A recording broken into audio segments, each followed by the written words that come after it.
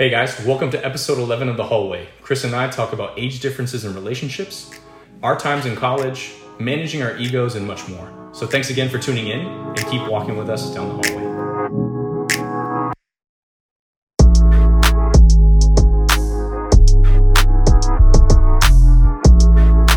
Episode 11. Are we in? I don't know. Are we in? I think we're in. We're not in the Matrix, right? No, I don't know. Listen to our other podcasts if you're interested in the Matrix talk. Right. You got to backtrack for y'all out there, you know? Sunday, man. Sunday fun day. I was thinking about this earlier today. I don't even remember the last Sunday fun day that I've had in terms of actually getting drunk. I mean, because when I think of Sunday fun day, that's exactly what I think of. Going Brunching out. it. Yeah, brunching it, going out, basically bar hopping and club hopping in the middle of the day on a Sunday. Yeah. I did like a mini one this morning. A mini one. It wasn't even anything crazy. Like, I went out and had some, like, basically late-ass breakfast. And then, Okay. you know, hit the farmer's market downtown just a little bit, you know. A little strolling, strolling around, looking at the doggos. Just a quick scroll with the dogs. Exactly. Yeah, that was it. yeah. That was it. And then I came home. That was it. The weather's been beautiful, though. I mean, here in Florida, it was like 80s and rainy, and then all of a sudden, snap your fingers, and it's like 60 and sunny. Right. So, like, this morning was great. It felt great outside, right? Yeah. Yesterday, though, I don't know if you've, like, seen the afternoons. Oh, my gosh. And right when you're ready to get out of work at, like, 5, and you're like, hey, let's go ahead and get to my car. Nothing but freaking hailstorms and thunderstorms. Oh, you got hail? Oh, yeah, there was hail, yeah. No, yesterday I went to Disney, right? Yeah, I went to Disney, and there was a thunderstorm warning all morning long. Oh, my gosh, bro. It was tragic. I got a video of me out there, and, like, everyone's hair was, like, going sideways. Palm trees are leaning and shit. Like, it was it was for real. It was rough. And people out there riding, I don't even know, fast track, like, yee! Yeah, exactly. People don't give a fuck. Oh, my gosh. Yo, actually, I've heard Disney switch to a new model with the amount of people. So when I used to go to Disney back in the day, you could just walk up to the park and just go in. But now I guess you have to make a reservation, and there's a certain amount of people, and if there's like too many reservations for one day or something like that. Yeah. It's proper trash. No, I started dating this girl recently, and she's, Disney aficionado, as most younger women are these days. Let's be real. Living in Orlando, I mean. Yeah, if you live in Orlando and you're under the age of like 25, you have nothing better to do, you're going to Disney. For sure. Just, it's a thing. So she's like, yeah, go get a Disney pass with me. I'm like, all right, cool. Turns out they actually stopped selling the like high tier one where you can go on like the weekends and all that. So that passes just aren't available anymore. You can only get the weekday one where you go like on weekdays to like one park with none of that park hopper stuff, none of the cool things. Like they just cut it out, and it's already expensive. I'm like, if I'm going to spend the money, I want like the highest tier one. Like this, get the most of it. Mm-hmm. Yeah, and plus, I'm working every day till 5 p.m. I'm not going to take a day off work to go to Disney. Come on, man. Yeah, it's very true. Yeah, so it's just like their model is really shifting in terms of what they're doing price-wise, and then what you get for that price. I think that makes sense, and the reason why I say that is because if you think of it from a business standpoint, who are usually the people that are going to be going during the weekends, right? So it could be a variety of people, but I would say mostly tourists, right? Those are the days that Disney's going to be most packed. Sure. And I would say depending on the person, who spends more money at Disney normally? Is it a person that has an annual pass that's there all the time, that lives in Florida? That's going to be, are they going to be, buying merch like crazy? And don't get me wrong, there's some people out there that really love Disney. Cool. But mostly it's the people that come in from out of town. Yep. They'd want to reserve, probably reserve those spots for those people that are coming out of town that are like doing the whole Disney experience, paying like maybe $5 or $10 for like a week at Disney or something like that. With the kids, the whole family's out there. Yeah. On their end, it makes sense. But the way it was described to me is that it's a capacity thing. They're trying to maintain their COVID capacity, and make sure that everyone that they sold a ticket to can get into the park.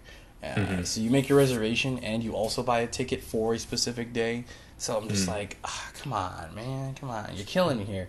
But I'm also, as a consumer, I'm like, dude, just take my money. Like, I'm trying to like, buy the highest tier. Take my money. Throwing money at them. Come on, I just want to go on a Saturday, man. Come on. Right, for real. I need a weekend. Like, I'm not doing this weekday stuff. Come on, man. You know? Yeah. I don't know. But that I think really goes into, because I saw something the other day at Disney and I think other things as well, like really the pent up demand of COVID, and now with COVID really settling out, people are just out more than ever before. I mean, spring break was this week, right? So I don't know, those that are in school like had spring break, and I mean all of those hotels, like everywhere, all those resorts, everything's open, man. Everything is open. It's nuts. Big time.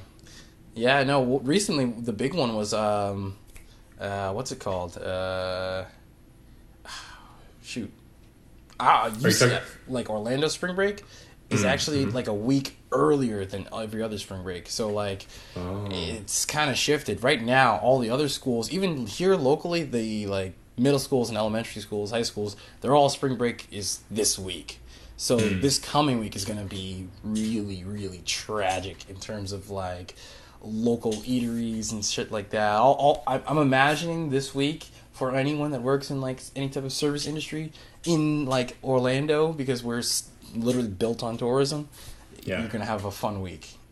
Oh man, especially down in the International Drive area. Yeah. Oh yeah. Have you ever done like a classic spring break? So what I mean by classic spring break is, have you ever, when you were in school, do you have like a spring break story where you went to like some all-inclusive resort or went somewhere, beachy or anything like that, and it was, got ratchet? With the boys. Yeah. With the boys, with the girls, with whoever, whatever you're into, man. With the people's trans species, man. Whatever you're into, man. The they, them, the trees. That's right. No, I don't think I've ever like fully gone out and done that. I've like a few spring breaks in like high school. Me and some high school friends would like go to a friend's timeshare or something like that in South Florida, and we'd hang out, we'd have a good time. But you're not old enough to drink, so it's not like you can go out or do anything. Yeah.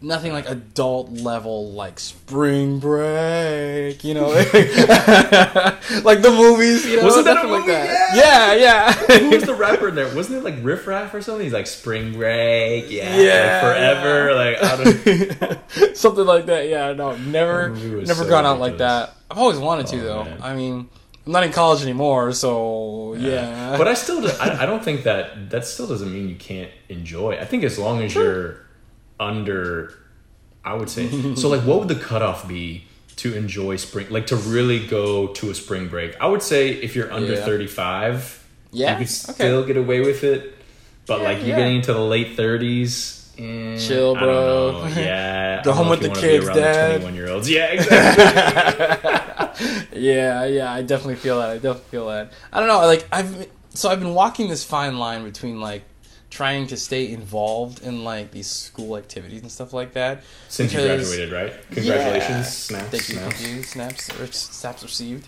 But like I graduated, right? And now I have time to do all these like extracurricular things. Like the club that I started on campus, I want to like be involved in it. So now I'm like, I'm gonna come in as an alumni advisor. Yeah, I'll help you guys out, whatever. Like I have time, I have money to help. Like you know, all these things, and I just couldn't before. I couldn't be as deeply invested into each of these programs, and not only that, but like the knowledge you can gain from like projects on campus. So engineering projects, there's tons of engineering teams and stuff that are doing tons of awesome stuff that I just want to get involved with. I mean, I've seen like one or two things postgraduate about like, join this group of guys doing, like robotics or something like that, but I don't know, it doesn't hit as hard as like a college team, I don't know. Yeah. So I'm trying to stay involved.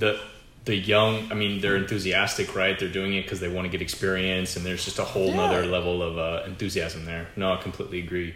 The thing is, though, be careful, at least because I'm a little bit older, so like my alumni, a little bit older in terms of alumni, not that much older, but it's like there's, and maybe others can relate to this too. Don't get me wrong. If you've become a recent alumni and you still want to be involved, you totally can, and like still do that. But it almost kind of comes to a point where you kind of step away.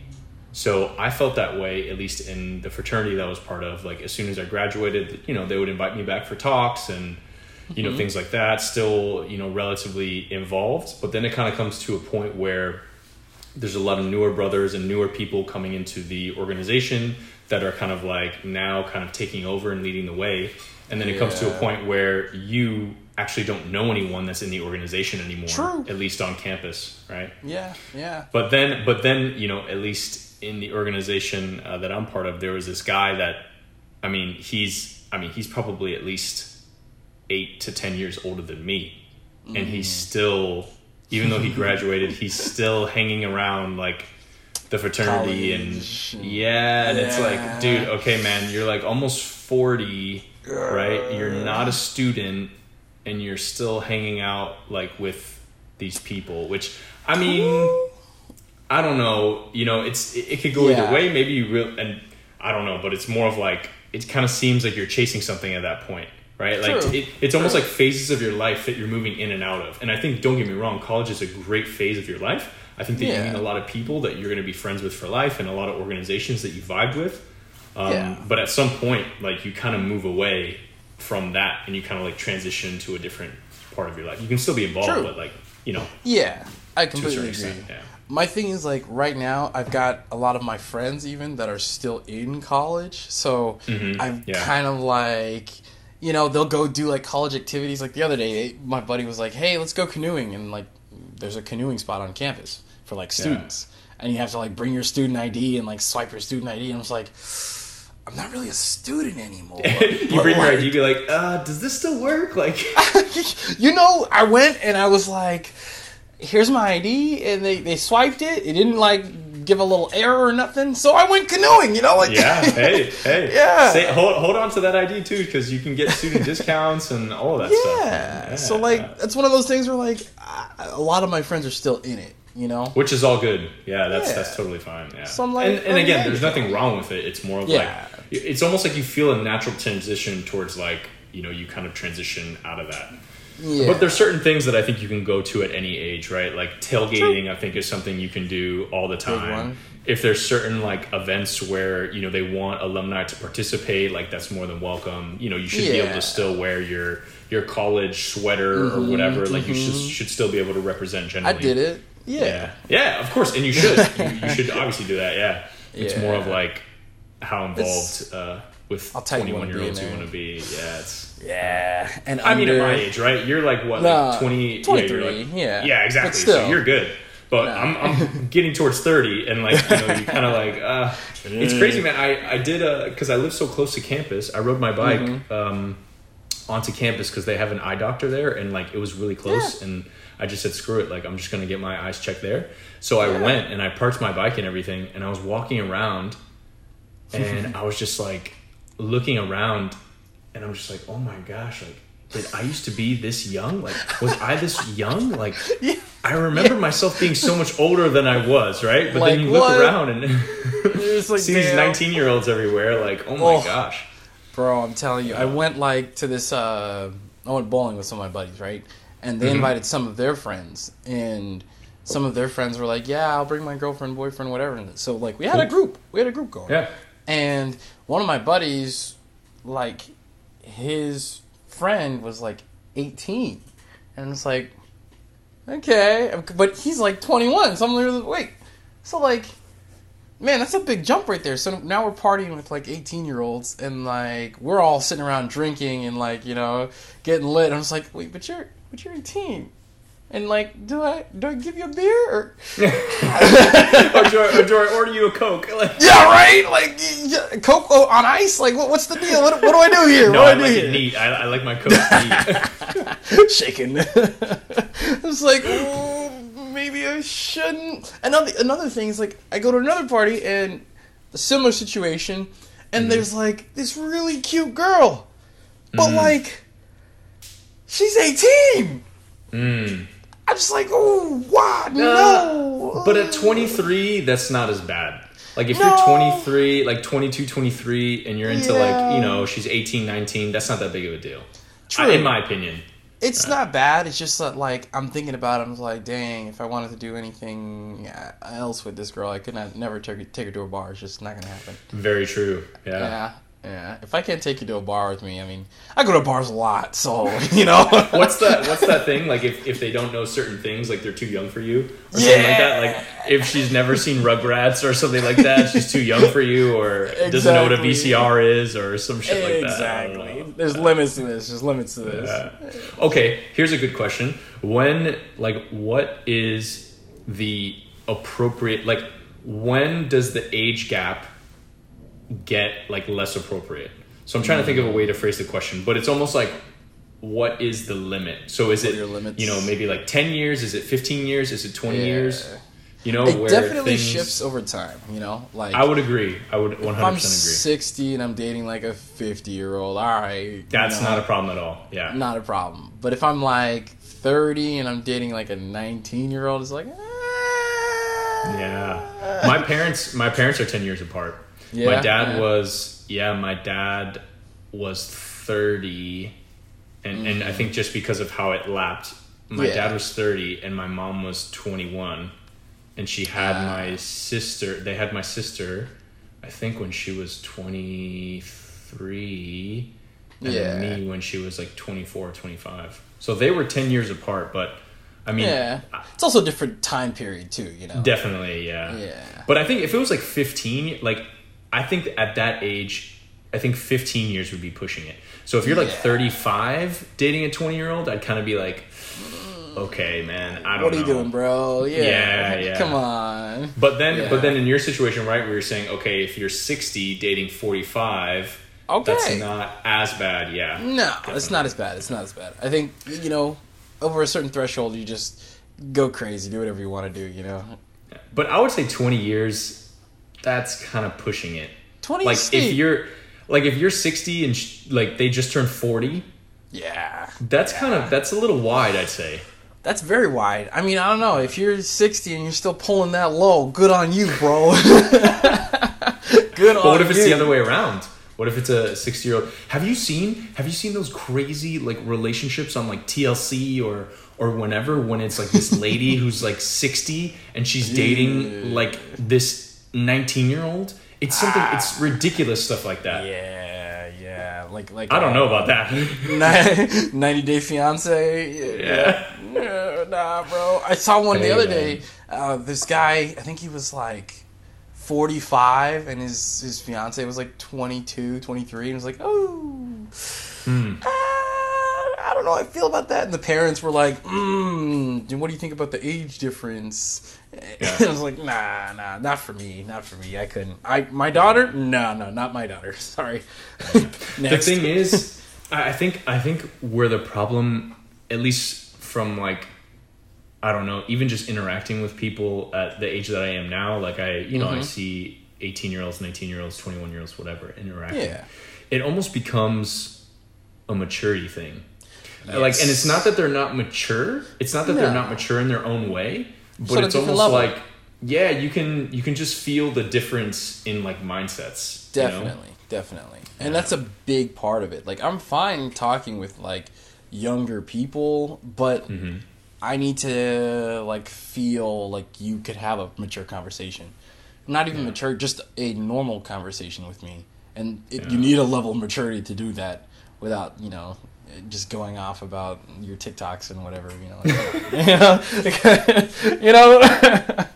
What I've seen sometimes is like sometimes people have, especially when you're young, and I think I went through this a lot. It's almost like I felt like when I was younger, it's like I had something to prove. Definitely. Like I felt like I needed to like show. It's like you almost feel like you need to show your maturity, and you need to show that how like deep your thoughts are. Especially if you're an older crowd too, Yeah. The problem is that when you're trying is when they can tell.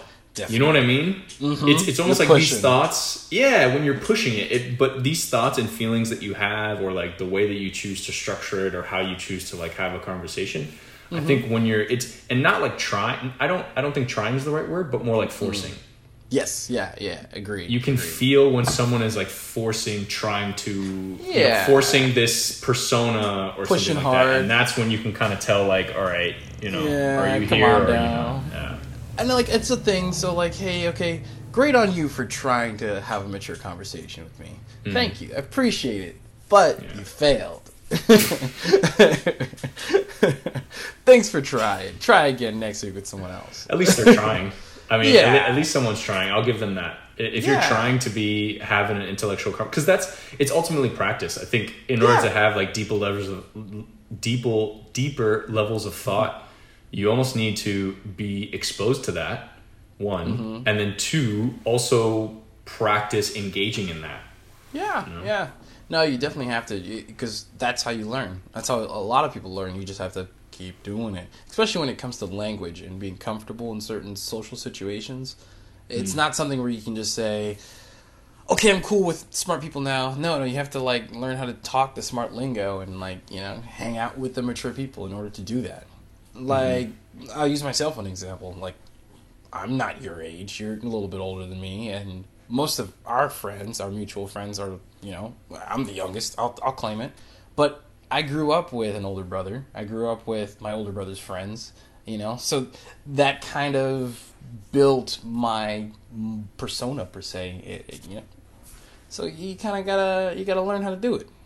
Yeah. Yeah. And I think there can also be, it can also be telling on specific subjects. So what I mean is like if you aren't educated in it, and this could be personality too, but if you're not as educated in a subject as someone, and you try to show that you know about it when maybe you don't, I think that can also be maybe not even a maturity symbol, not even like a maturity thing, but I would almost say like a confidence and an insecurity thing. I think there's a lot of power in saying that you don't know. Like if somebody's talking about something and I have no idea what they're saying, or they even use a word that I've never heard before, I think there's just so much humility, and like people recognize that. And if you're like, oh, I've never heard laborious, like I've never heard of that word, like what does that mean? Where's it come from? Like what does that mean? Like I've never heard that word before. And then you kind of give them an opportunity. You're giving people an opportunity to be like, yo, like, okay, this guy's human. Like he doesn't think Show me he something. knows it all. Yeah, for sure. Yeah. Because people love to teach. I think we talked about this before. Like people love to teach. And Definitely. if you can put them in an ample opportunity to do so, and you may learn a lot more than you think. True. I myself sometimes fall on the other side. I was like, nah, I know what that means. I know exactly what that word was. Yeah. It's okay. Keep talking. You don't have to stop to explain anything to me. We're good. I'm good. I'm smart too, I swear. Why do you do that? Why do you feel like you do that? This is turning into a therapy session now. Should I lay back on the couch? Hold on. Do I need to hold a pillow or something? No, it's just like sometimes you don't want to stop the conversation, especially if you're in a group of people and you've got 10, maybe 20 people in a group just talking and really getting into it.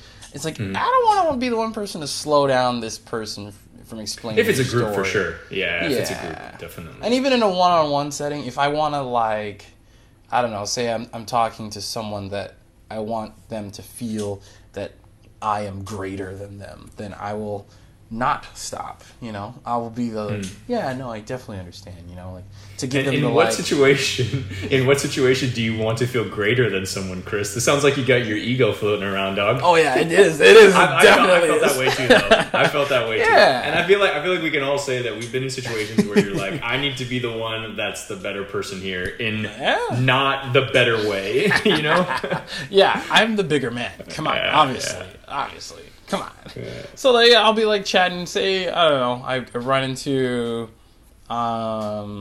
say, a girlfriend's friend or something like that. It's like a girlfriend's guy friend. I need to make sure that I am greater than this girlfriend's guy friend. Yeah.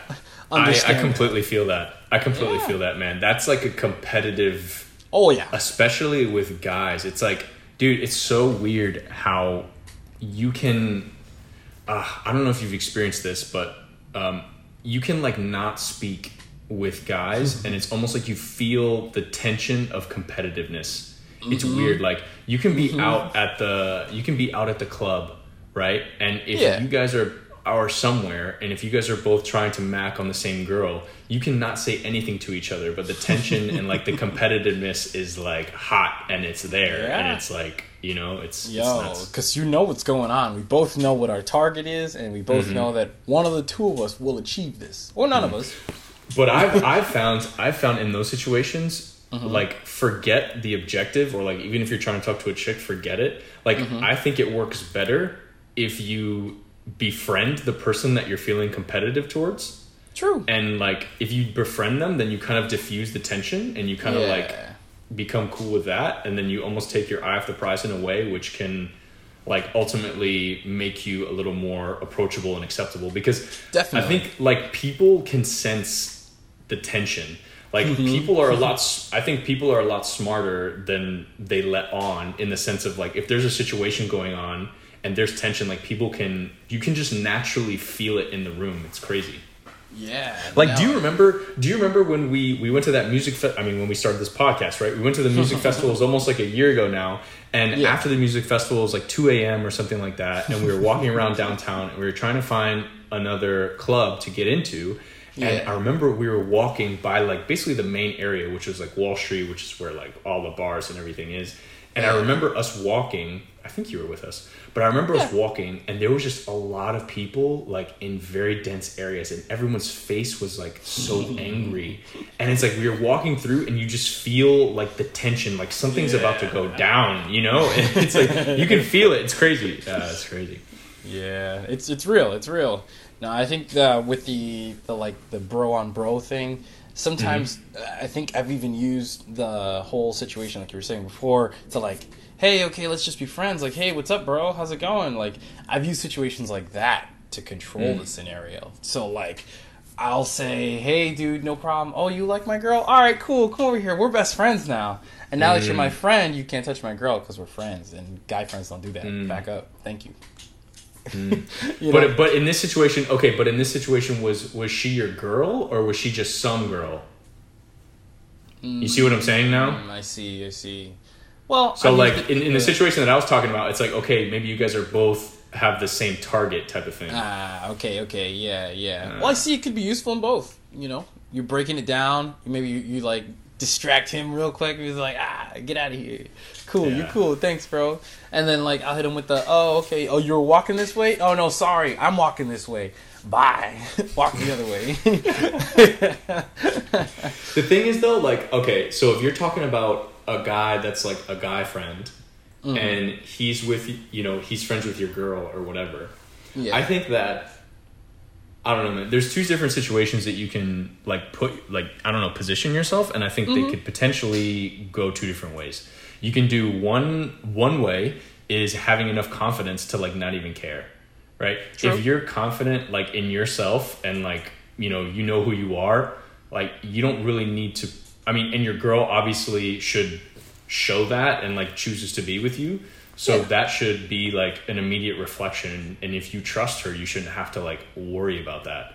Right. True. So you almost kind of like brush it off. And then if things are escalating to a certain point, that's when you kind of like step in. But bust it down. Because I would almost say like, if you try to like, throw around your boyfriend dick, right? Because I've been in this situation, right? Where it's like, okay, guys are trying to talk to my girl, like whatever. But if I'm like walking up in this situation and like, I'm your boyfriend, like blah, blah, blah, throwing around your boyfriend dick, I almost think you put yourself in a position of weakness, because that could immediately make you look weak. Yeah, exactly. Like, this guy's, why does he need to like? I'm not even talking to her. Like that could just so quickly switch and put you in a negative light. So you almost kind of have to observe from a distance, like really analyze, and then only approach when it's needed. And your approach into the situation can kind of be like, like, oh, hey, what's going on? Like, what's going on? I don't think I met you yet, right? Like, you go up to the guy, I don't think I met you yet. Looks like you and yeah, exactly. Like, oh, cool, you. Yeah, so. I definitely get it, and it depends on the scenario too. Where you're at, who you're with, who you know. Like, if it's obvious that, like, I'm talking, if we're at the club or something, and some rando guy's like, yo, deep looking, and I'm just like, I'm at the bar getting a drink, and I see him deep looking, I'm just like, hey, what's up, bro? You good? Give him the you good, the up and down, the up down. Yeah, like, look him up and down, like, you all right? He's like, yeah, no, we good. I was like, all right, I'm going back to my girl now. Good looks. Get out of here. All right. Yo, but going back to something you said earlier and what we said earlier about the ego, like I think ego is such a dangerous. Like I think your ego, you can use it in different ways, right? Like your ego can be good because I think it can push you to like be better and to prove yourself and to, you know, maybe work on yourself or whatever it may be. But it could also be at your detriment if you like try to flex it and try to I'm so great, like whatever. And that's when you start to use it as like an insecurity too. Exactly. You start to dig into that. It can be interesting what people do because you're fragile. Your ego is weak and you're not strong in yourself. And then you kind of push that out into the world and out into people, into your conversations, and it shows for many people, you know? It's just like, okay, this guy, you don't like that. All right, calm down. It's okay. And if the ego's too strong, I think it could come off as like cockiness and arrogance. Definitely. Yeah. I used to deal with that a lot. Like not deal with it, but I feel like I used to be that way when I was younger. Just because I felt like I had a lot of shit going on, and I mean I did, but it was more of like, I don't know, I had a hard time like suppressing the fact that I'm great. You know, and it's weird to say that, and it's weird to say that, and I think that I still have an ego now. I mean, I think everyone does. It's more of like how you control it, how you carry yourself. Yeah. Like you don't have to try to be cool. It's like the cool guy doesn't have to try to be cool. He's just cool, you know? Definitely. Like, yeah. And the cool guy that like knows he's really cool and shows he's really cool. It's like, okay. But no, like you're a cool guy, so I see, you know? But so now you're thanks, bud. Thanks. Let's pat each other on the back, man. Yeah, hey, you're a cool guy, man. Good shit. All right. Gotcha. Yeah. Dab it up. Virtual Shut the dab. Yeah.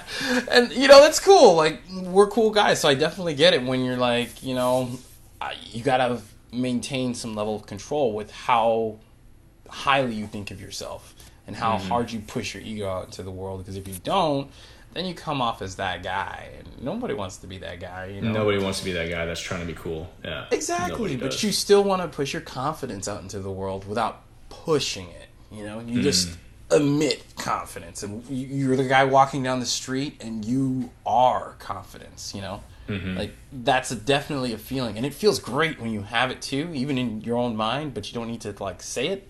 When you're like, man, I'm walking down the street, and this shirt looks really fucking good on me, and my muscles are fucking popping. I am the shit, you know? You don't have to say it. You just got a smile on your face, and you're living it. You're living it, you know?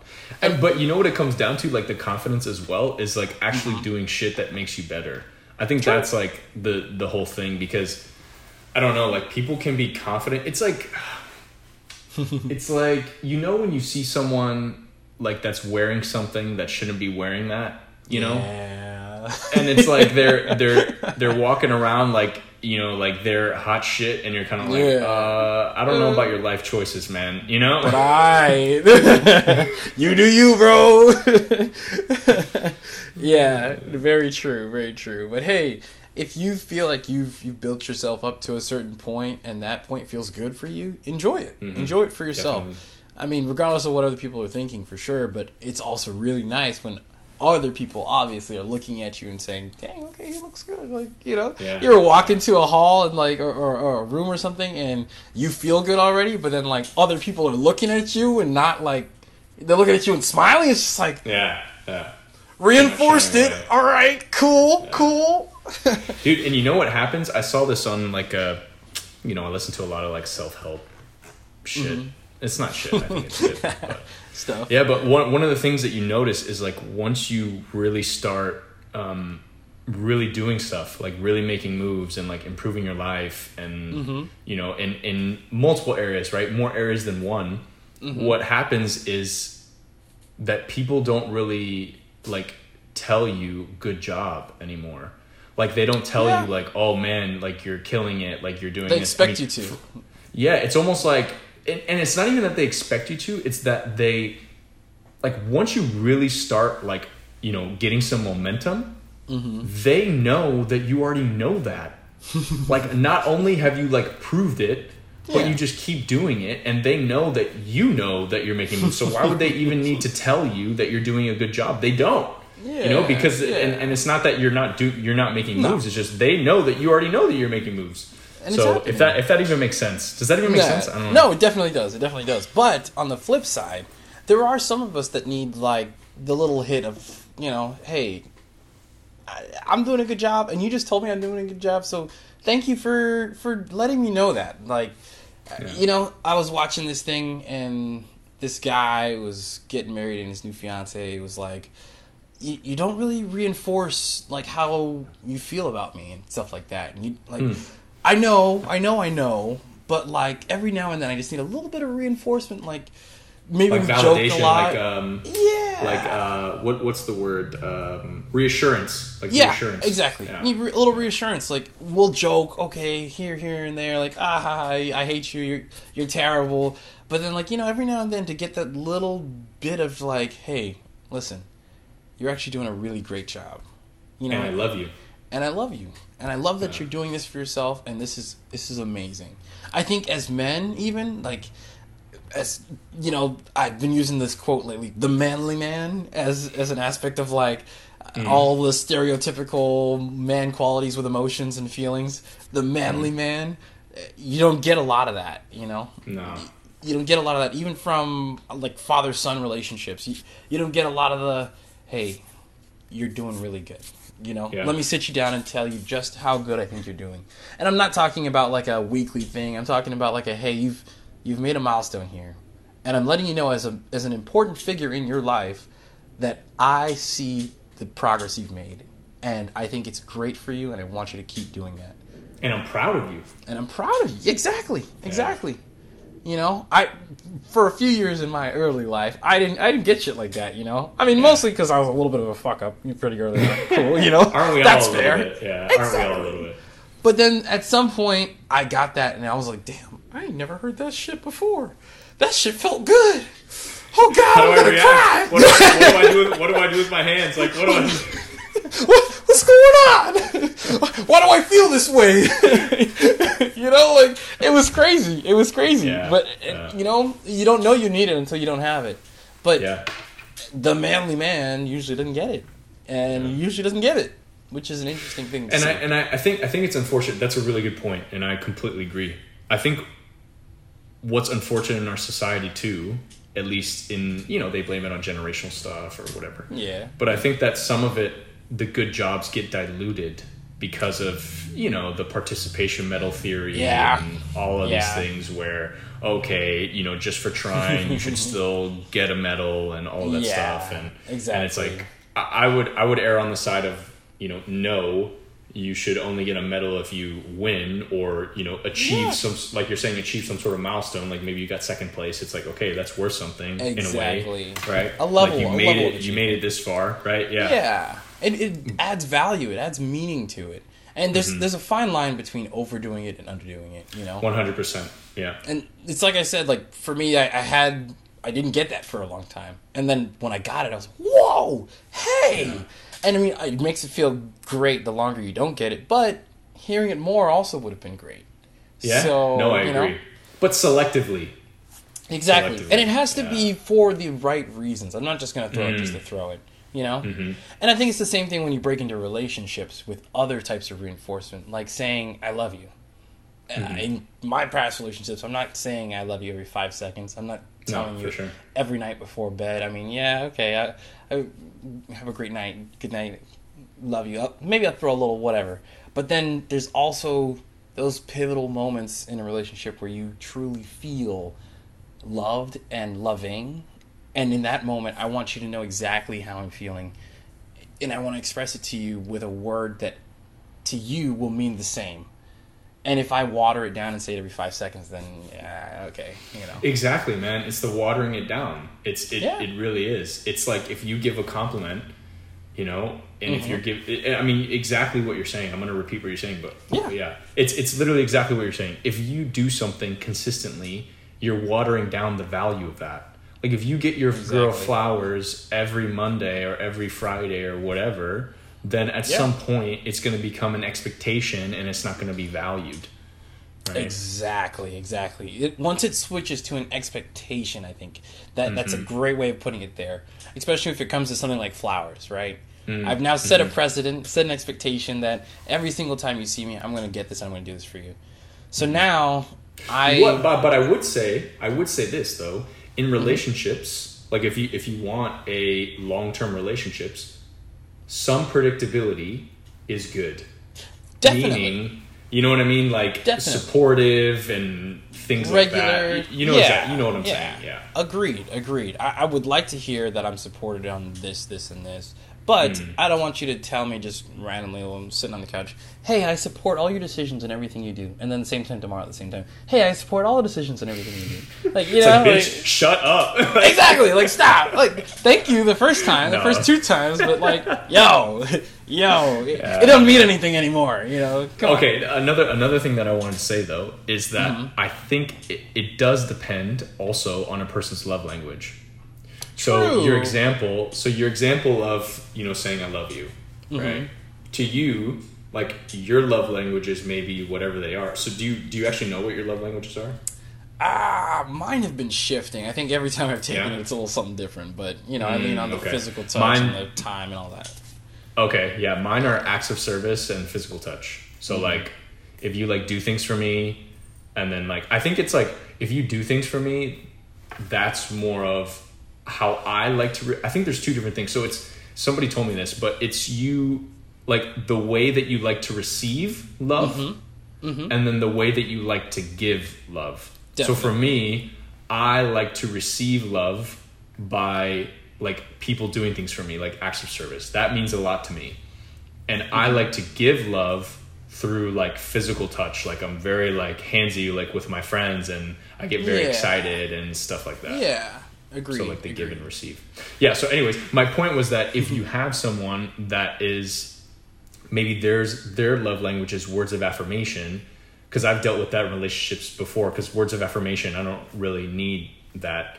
I mean, you know, sometimes, but it's not like something that But if you have someone that is really into that, you almost need to take that into account so that way they can get the love that they receive love in that way. Yeah, that's what I wanted. That's what I meant to say. Yeah. Yeah, no, it's very important to understand. I mean, I think there's situations where you could have relationships that you have that unmatched receive and give with love languages, and you can have a successful relationship like that. But there are certain situations where you can't. You know, your partner has an understanding of. So, like, say, I like to give gifts, right? And you don't. That's how you like to give love. So you give love through gifts. Yeah, I give love through gifts. But you give love through time. Or you receive love through time. Or you want to receive love through time. Now, me, I see. as your partner, I'm maybe slightly unyoked with you. And say I spend my time differently. If I don't make a commitment to meet you at a certain level in terms of what you need to receive, then how far can we go with this relationship kind of thing, you know? I have to see you where you're at, and then you see me where I'm at, and we kind of either realize that, hey, this is not going to work for us, or B, we can make this work by adjusting this, and this in order to make all of our needs met kind of deal. You know? So you're saying if like the way that you give love and the way that that person likes to receive love are different things, and then, you know, almost analyzing that fundamentally, and if those don't align, potentially, I mean, I would say the extreme is potentially questioning the relationship.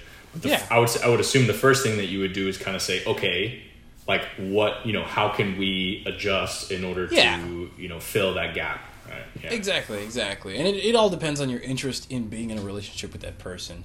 Obviously, if you're already like a year and a half into a relationship and you're just now seeing this, it's just like, okay, maybe we should talk through this because we got some history here. Let's, you know, and I'm still interested in being in it with you. So let's figure something out, right?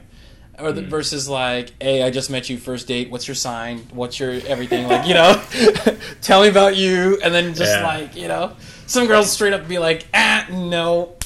Wrong sign. Don't want it. Libra, get him out of here. Right, dead to me. Which is kind of crazy in my opinion, but whatever. Yeah, that is pretty crazy. Yeah, but I think like the whole horoscope thing is a pretty interesting topic too, just because I don't know if you've ever actually read any of those horoscopes. Yeah, I mean, yeah. obviously you have at some point. Everyone has at least seen and like read a portion of their horoscope and been like, oh my god, that's so me. That's like, me. yeah, Wow. Yeah. Maybe that And, not I mean, that I've little done it bit, too. but yeah. Yeah. And I've done that too, where I look at it and I'm like, wow, like this sounds like me. But then I don't know. I feel like if you read through a lot of them, they're all pretty relatable. You can meld into a few of them, I'm sure. Yeah, they're all pretty relatable. So I don't know, man. I know. There's different seasons for them too. Like I don't know. Maybe last year I fit into my mold a little bit better, but like this year, you know, I've changed a little bit. Yeah. And I think a lot of that is self-fulfilling prophecy, especially for the people that believe in it, like heavy. They're like, "Oh yeah, I'm a Libra, so I do this," and now you just start doing that. But what would bother me if like you use that as an excuse to like act ratchet or act toxic or like do some ridiculous shit like, oh yeah, it's because I'm Cancer. People like, do. It's not because you're like motherfucker. It's not because you're Cancer. Like it's because you're an asshole. Like exactly, because you chose to do that. Get that shit out of here. Yeah. Nah, I don't care. What are you gonna tell the cops if you shoot someone? It's like, oh my god, I shot him because I'm a Libra. Take me to jail. Don't take me to jail. Take my horoscope to jail. No justification should be. No way. Nah, it's whack. But hey, people believe that deeply in it, so I'm like, all right. Yeah, if it works for you, it works for you, man. If it works for you, it works for you. You believe you're a tree, great. You believe you're a deer, you're a deer. You're a deer. Oh, shoot. Do you have like a favorite animal? Favorite animal? Yeah. I don't think so. I'm kind of basic. I'm kind of basic. I really like tigers and lions. Manly man. Man, that's me. That's me. Yeah.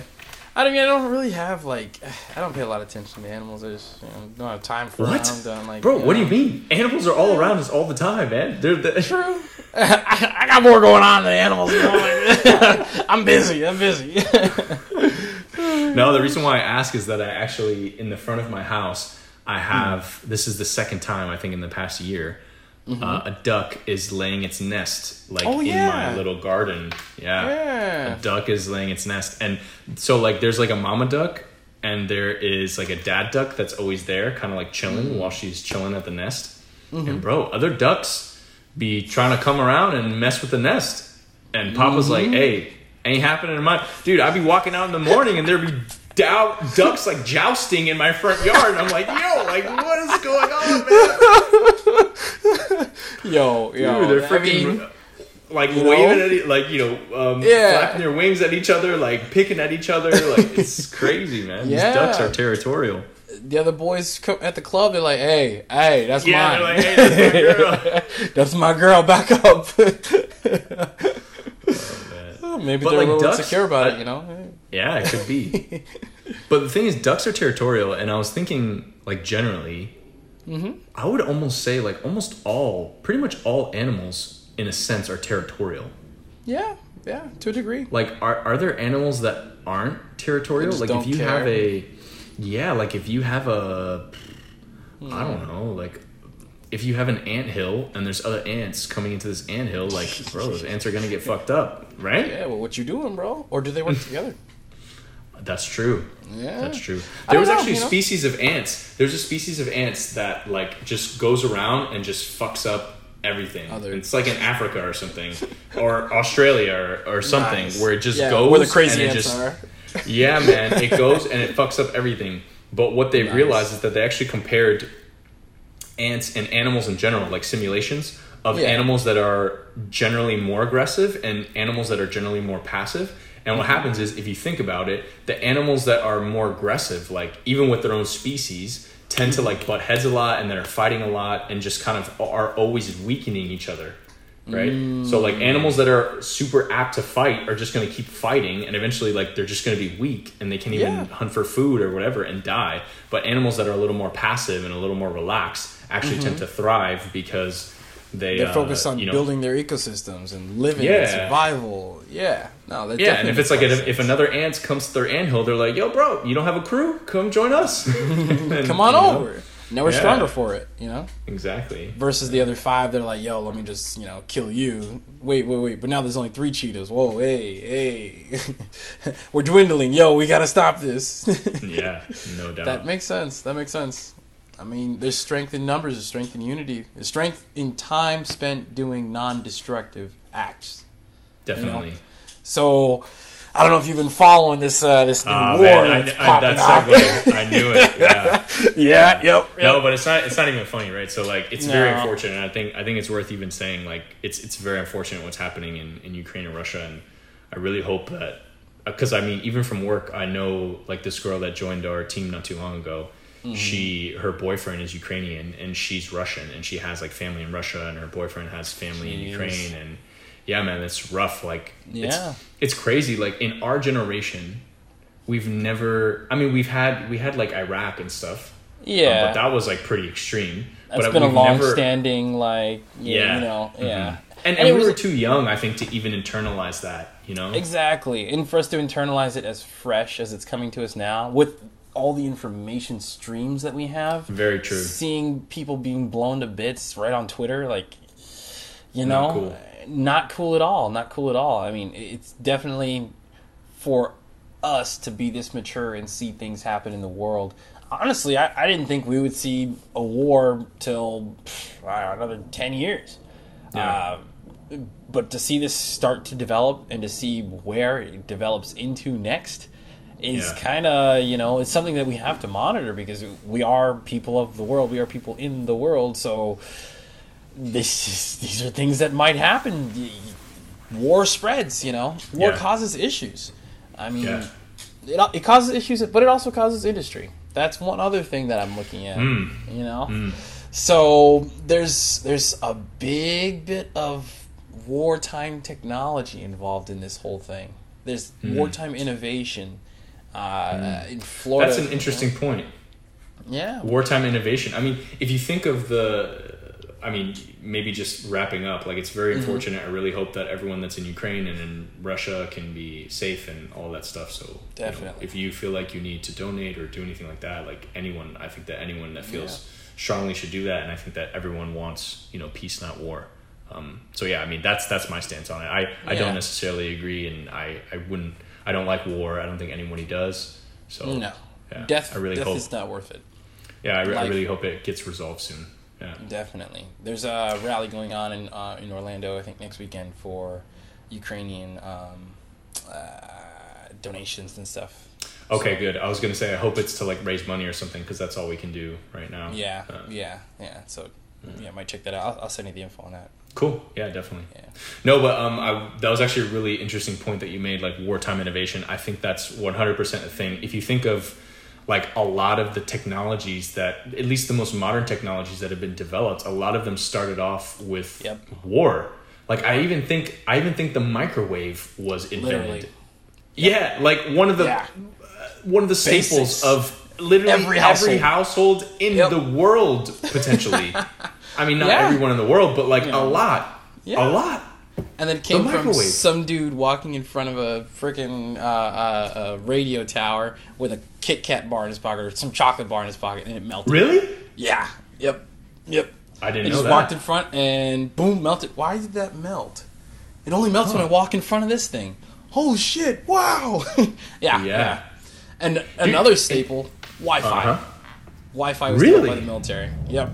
Mm-hmm. What? Tell me about that. Do you know like the history, like how I don't know or why, the whole of it, but same, radio technology. Some guy in the lab's like, wait, I can send data over radio? Great, I can send more data over radio, and you can pick it up over here? All right, cool, we got it. Wi-Fi. Wow. Yeah. That's nuts. Yeah. Bro, but almost every current innovation has been developed through military efforts, because that in general is what pushes us to and also gets the funding in order to explore things to the limits that it needs to in order to utilize it. And it's super unfortunate, man. It's super unfortunate, but it's true. I think it's also pushed a lot of the world into the innovation, though, because one thing everyone wants to feel is safe and secure. right? 100%. So that's why that's the hierarchy of needs, right? Isn't that the first, Yeah, like the very yeah. first thing? Yeah. Mm-hmm. I need to feel safe where I'm at home. So if I could throw massive amounts of money at my safety, great. Now, during the times of not war, all I have is the time to build things to make my war better and smarter and easier, right? So I'm trying to innovate. I'm trying to innovate on my life. I'm trying to innovate on how to destroy and also But you're create. not pressured. So I guess Yeah. it's like the pressure for innovation during war is even more so, hence the development of, because they're just pressured to develop these new technologies in order to get ahead of everyone. Whereas almost like when you have that safety and there's no war, there's no real anything like that, nobody needs to really develop anything. So the innovation that you're pushing is more for like, I guess, Other things. like things that are less important on the hierarchy of needs rather than safety. You get innovation into like simpler products like Wi-Fi. We got Wi-Fi. Yeah. Great. You know, plenty of other things. You've got DARPA that gets tons of money. I mean, U.S. our spending is like all to safety and security, military, all that military projects, all that money is over there, and there's so much of it out there. You know, so much of it. But yeah, That's why sometimes I think about that. I think about living in the United States. And don't get me wrong, like other countries are awesome. Like I want to live, I don't know if I've told you this. I think I did, but I want to go get my MBA in Spain or somewhere else and just live abroad just for a little bit and then come back to the United States because I think there's just so much of the world to see. But I enjoy living in the United States, at least the time period that I have, simply because wars have not been fought on our soil, right? Big one. That's nuts, man. That, could you imagine if we're sitting here and like in Georgia or something, or just a state away or somewhere in our state, like there's bombs and like there's shootings and people are dying. Like that's crazy to think about. And it's real. It's real, so man. real. And it's super unfortunate that, that other people like live in countries that aren't as fortunate as our country. So don't get me wrong, taxes are a bitch, but like at the end of the day, like, dude, I don't mind living in America. Like really. I'm happy to not have to deal with that. Yeah, I mean, definitely. I'm sure at some point, if shit hits the fan and we all gotta pick up guns, I mean, you're looking at Ukraine, you got videos of teachers grabbing AKs, if shit hits the fan, you do what you gotta do for your safety. But 100%. It's great that we have people to do it for us, and we've innovated to the point where we can help us stay safe. And we can do this podcast. You can listen to this podcast, exactly. The Wi-Fi you're using to stream this right now. Be fortunate, man. That's actually a super good point. Like at the end of the day, like there's so many things going on in the world, and you can like look at all the negative things, and there you should shed a light on certain things that are going on, like we talked about previously. But ultimately, like I do this at work actually, and anyone that's listening, I think that you should do it too. But every Thursday, at least at work for me, with the people that I work with, is Thankful Thursday. The different clients that I work with, my teammates, whatever. Whenever we're going to the meeting, like you almost train them. I'm saying this for their coach. You're not really training anyone, but in a way, like you train them to be grateful. Like every day is Thankful Thursday. So when you go to a meeting, say, "Hey guys, Thursday, like Thankful Thursday. Like everyone, what are you thankful for?" And you start off by saying something, right? You're thankful for the sunshine. You're thankful for your family. You're thankful for your health. But I think that it's super important, like especially considering we live in a first world country, to really like reflect and be like, yo, how fucking fortunate and how grateful should we be for like everything that we have and where we are and all that stuff, man. We don't do enough of that. Definitely not. No. And so take that, great. Man. Thankful Thursday. Bring it back to your job, man. Do it. Thankful Thursdays. I like it. I like it. Yeah, man. We just have Hawaiian Shirt Fridays, but it's all right. Yeah. Hawaiian Shirt Fridays. Now with work from home, man. Shit. Every day's Hawaiian Shirt Day. True that, man. True that. It's a crazy world we live in. Crazy out there. Oh, okay. I wanted to say this. So we were talking about governments in the world and safety and all this stuff. So Ray Dalio, who is one of the CEOs of one of the leading hedge funds, one of the biggest hedge funds, I would say, in the world, just released a video called The Changing World Order. And essentially what the video is about, I highly recommend, if people are interested in this and kind of nerd out like I do, look it up on YouTube. It's 45 minutes. It's long, but it's high quality animation. He walks through. It's really good.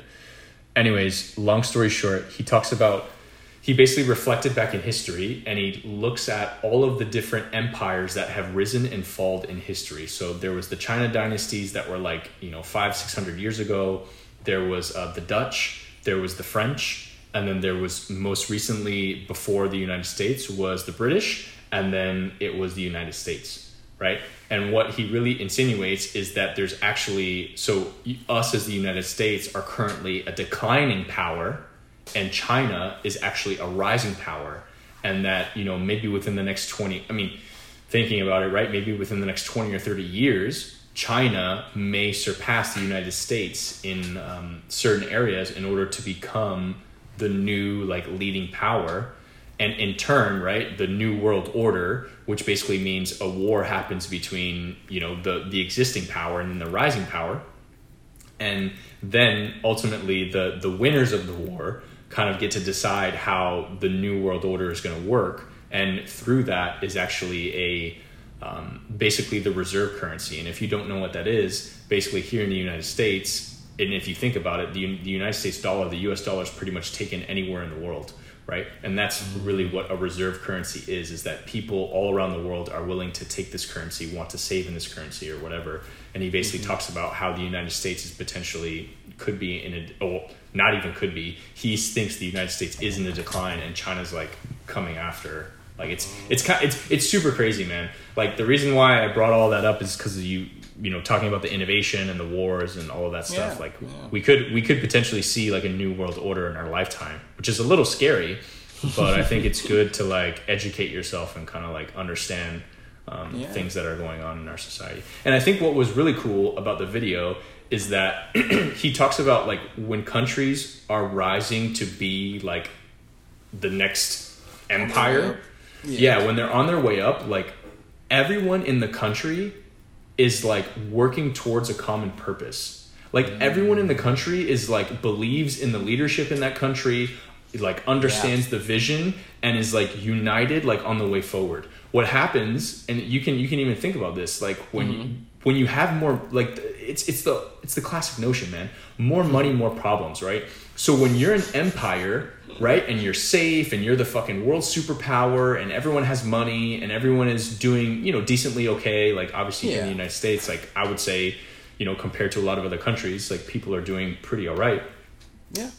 You start to get more time, and basically there's a lot of civil unrest. So there's a lot of issues where it's, if you think of our political system, very polarizing ideologies of left, very polarizing ideologies of right, and these internal conflicts that we have within ourselves actually weaken us as a country, because instead of us being united and being productive and doing what's best for our communities and our country and everything like that, where it's too busy fucking around with each other, and that we forget, that we need to maintain this status of, bro, it's great. I don't know, man, the video, I'm gonna stop there, but it's really interesting the way he describes it. I really like his content. I highly recommend anyone that is interested in nerding out on that, take some time to check it out. But anyways.